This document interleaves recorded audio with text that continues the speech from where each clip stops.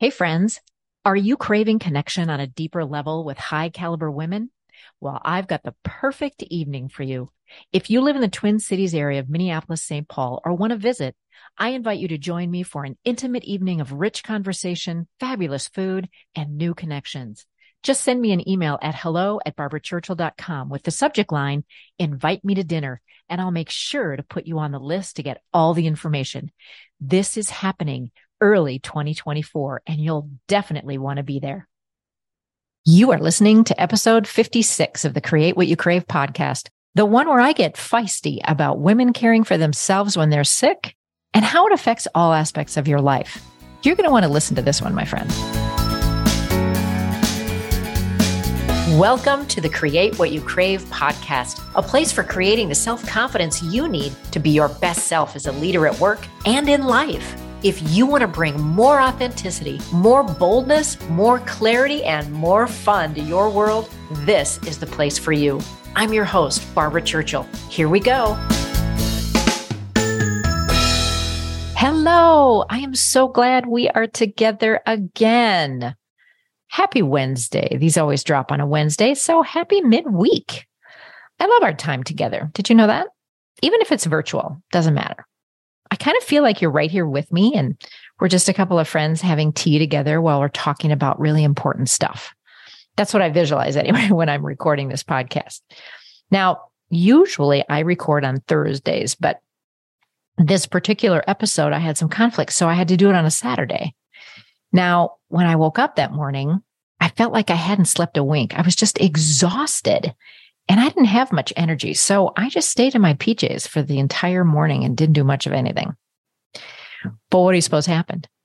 Yes, Ursula, my little critical voice in my head, came to tell me all the things I should be doing and how I was going to be behind and all the other nonsense that she usually comes up with. So I just sent her away. She really wasn't adding any value to my brain.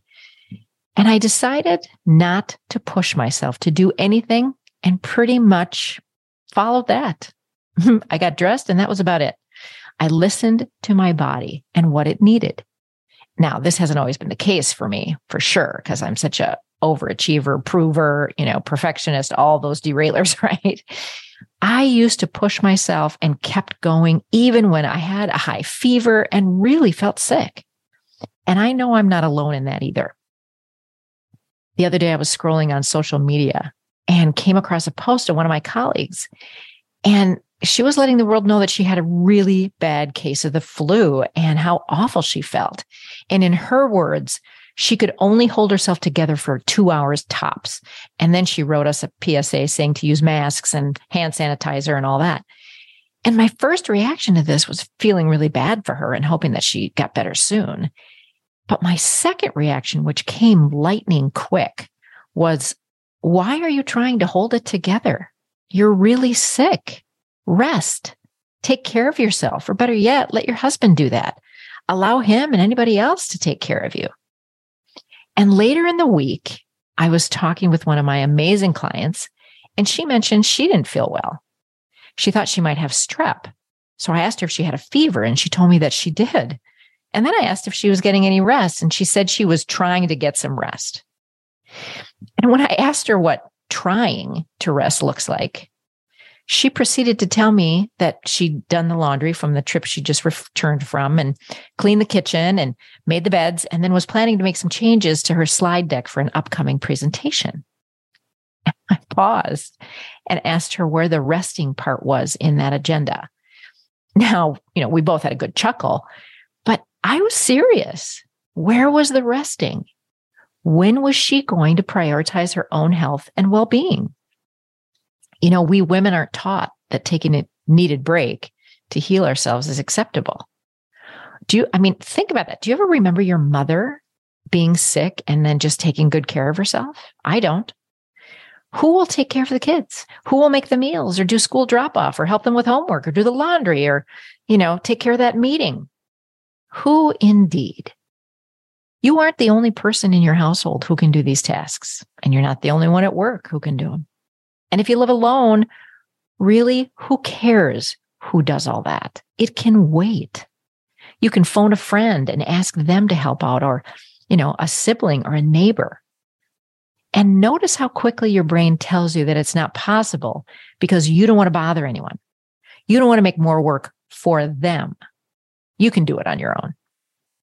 Notice how you're shrinking and diminishing your needs in the process. When you're feeling ill or not quite yourself, I'm going to ask you, what do you do? Do you notice it? Slow down, clear your calendar for the afternoon or a couple of days? Do you make yourself a cup of hot tea and curl up with a blanket and take a rest? No, these were pretty rhetorical questions because I knew the answer before I asked the question. The answer, I'm quite sure, is a big fat no. Women don't take care of themselves. They take care of everyone else. That's what we're socialized to do from the time we enter the world. The result is women who are overworked and burnt out and are having more health issues than ever before. And to help cope with these feelings and the exhaustion that comes with it, women often find themselves turning to outside sources to help them relax or just check out. And food and alcohol are the most common uses. And when these things become a necessary part of your day, that's when it can turn into a little bit of a problem. So why is it that women don't take care of themselves when they're sick and continue to push through? Well, it's part societal pressure and part the stories that we tell ourselves. One of my clients who has small children told me that she unknowingly had a bad bout of bronchitis. I mean, that's serious, right? And she still went to work every day, working late most evenings because they had a project. One of her kids was sick, so she took him to the doctor because he was coughing a lot. And the pediatrician looked at her and said, how long have you been sick? And finally brought in an ER doctor to examine her. Instead of being relieved to know what she had, she began beating herself up for not being able to handle this better. Oh, my stars. That's the perfectionist derailer coming forward, which is a byproduct of our pull yourself up by your bootstraps culture that's attached a person's worthiness to their ability to act entirely independent of anybody else. And let's be real, women are judged by their resourcefulness and capacity for self-sacrifice, regardless of the personal cost. And how ridiculous is that? The image of the perfect woman is that they sacrifice themselves in totality for their families or work. And this is deeply ingrained in our culture and taught in our homes, even if you grew up in a progressive household. So we women ignore our needs in the name of perceived perfection, even if it literally makes us sick. And we're applauded for our selflessness over and over again. I mean, we power through until it becomes a habit. We embrace, even celebrate our sacrifice. You know why? Because it allows us to hide the fact that we can't live up to the unrealistic expectations that we have. Perfection is the goal. And honestly saying, I can't do it, let alone I don't want to do it, is too anxiety inducing because it threatens to unmask our own vulnerability. Saying these things means we aren't what we imagine to be ideal. And oh God, is that scary? So I'm calling BS on all of this, which of course you knew I would.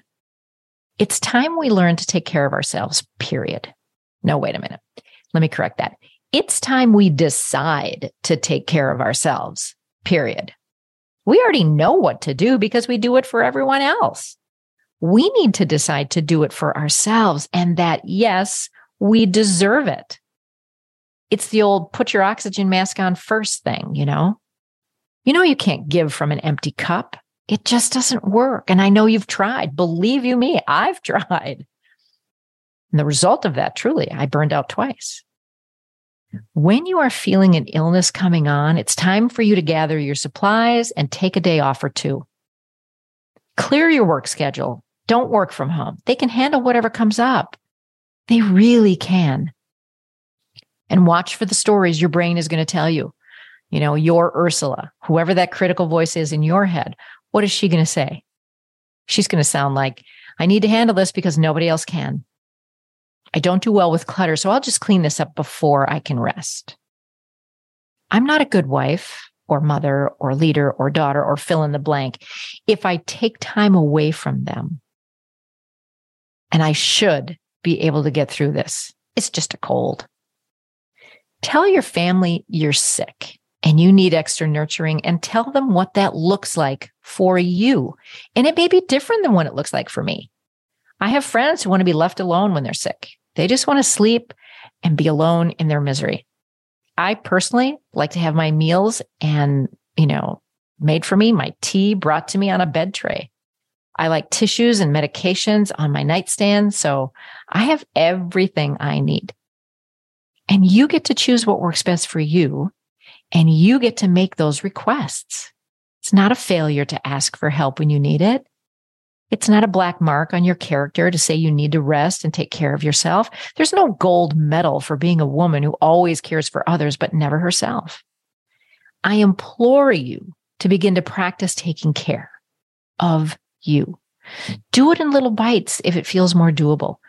Create a nurture kit for yourself that has everything you want in it so that when you do get sick, and my friend, you will, you're ready for it.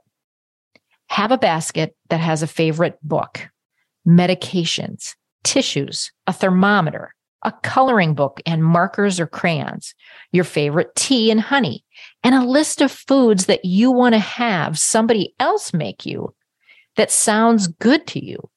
For example, here's what I do. I like really good chicken soup and lots of veggies and chicken.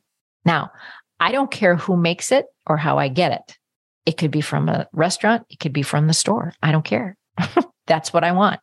I like toast, but since I'm gluten-free, I ask for a gluten-free waffle instead. I like Jell-O, and I'm pretty particular on what flavor. So I list those so that I get what is comforting to me. I want ginger ale. I used to have that as a kid. Popsicles if I have a sore throat, ice cream, all the things that are comfort foods or would help either a sore throat or a fever. That's what I ask for. Does this sound like what you had when you were a little kid? Because it's exactly what I had when I was. And why do you suppose it's so comforting? It's because that's what you received when you were a child and got sick. You were nurtured and cared for. Just because you're a grown-up doesn't mean you don't need that anymore. And I would say you need it even more now because of all the pressure you put on yourself and the demands that are on your time. That little child is still within you and needs to be cared for. So what are your favorite things to have when you're under the weather? I invite you to take 5 minutes and start thinking about that. What will you put in your nurture basket to prepare for the next time you get sick? I would love to know. Send me an email at hello@barbarachurchill.com. Tell me all the things, my friend. And have you heard the phrase, how you do one thing is how you do everything? I have, and I think there's some truth in it. How you care for yourself when you're ill is a good indicator of how you care for yourself or not in life. When you put your health last, you probably don't value yourself in other areas. Do you speak up in important meetings at work? Do you set boundaries when you feel one of your values being stepped on? Are you someone who avoids conflict at all costs? Do you say yes when you really mean no? When you don't honor yourself in one area of your life, that habit spreads into other areas too. And I know because I've experienced this myself and I see it in my clients. I have helped thousands of women learn to prioritize their needs and feel good about it rather than selfish, which is what our culture tells us. It's not selfish to put your needs at the top of your list, particularly when your health is at risk. It's a must. Are you curious how you could get to be like them? Schedule a discovery call with me today. It's that simple. It's time you prioritized your health and well-being. It's time you nurtured yourself and allowed others to nurture you. One of the greatest gifts is allowing yourself to receive. And I invite you to receive this podcast, the suggestions I've made, and all the love that I am sending your way, and let it really sink in. I'm inviting you to receive help and allow yourself to feel how amazing that is. You are worth taking care of, my friend. You are beautiful, you are brilliant, and you are so deserving of all things loving. All right, be well. And remember, I believe in you. Hey, Hey, if you love this episode and want to dive deeper into what's possible for you, I invite you to schedule a call with me where we can discuss what it takes to get out from under the weight of self-doubt and step into the real you unapologetically. It's simple. Just visit barbarachurchill.com to book your complimentary call now. Remember, subscribe and review this podcast because I really want to hear from you. I'll see you soon.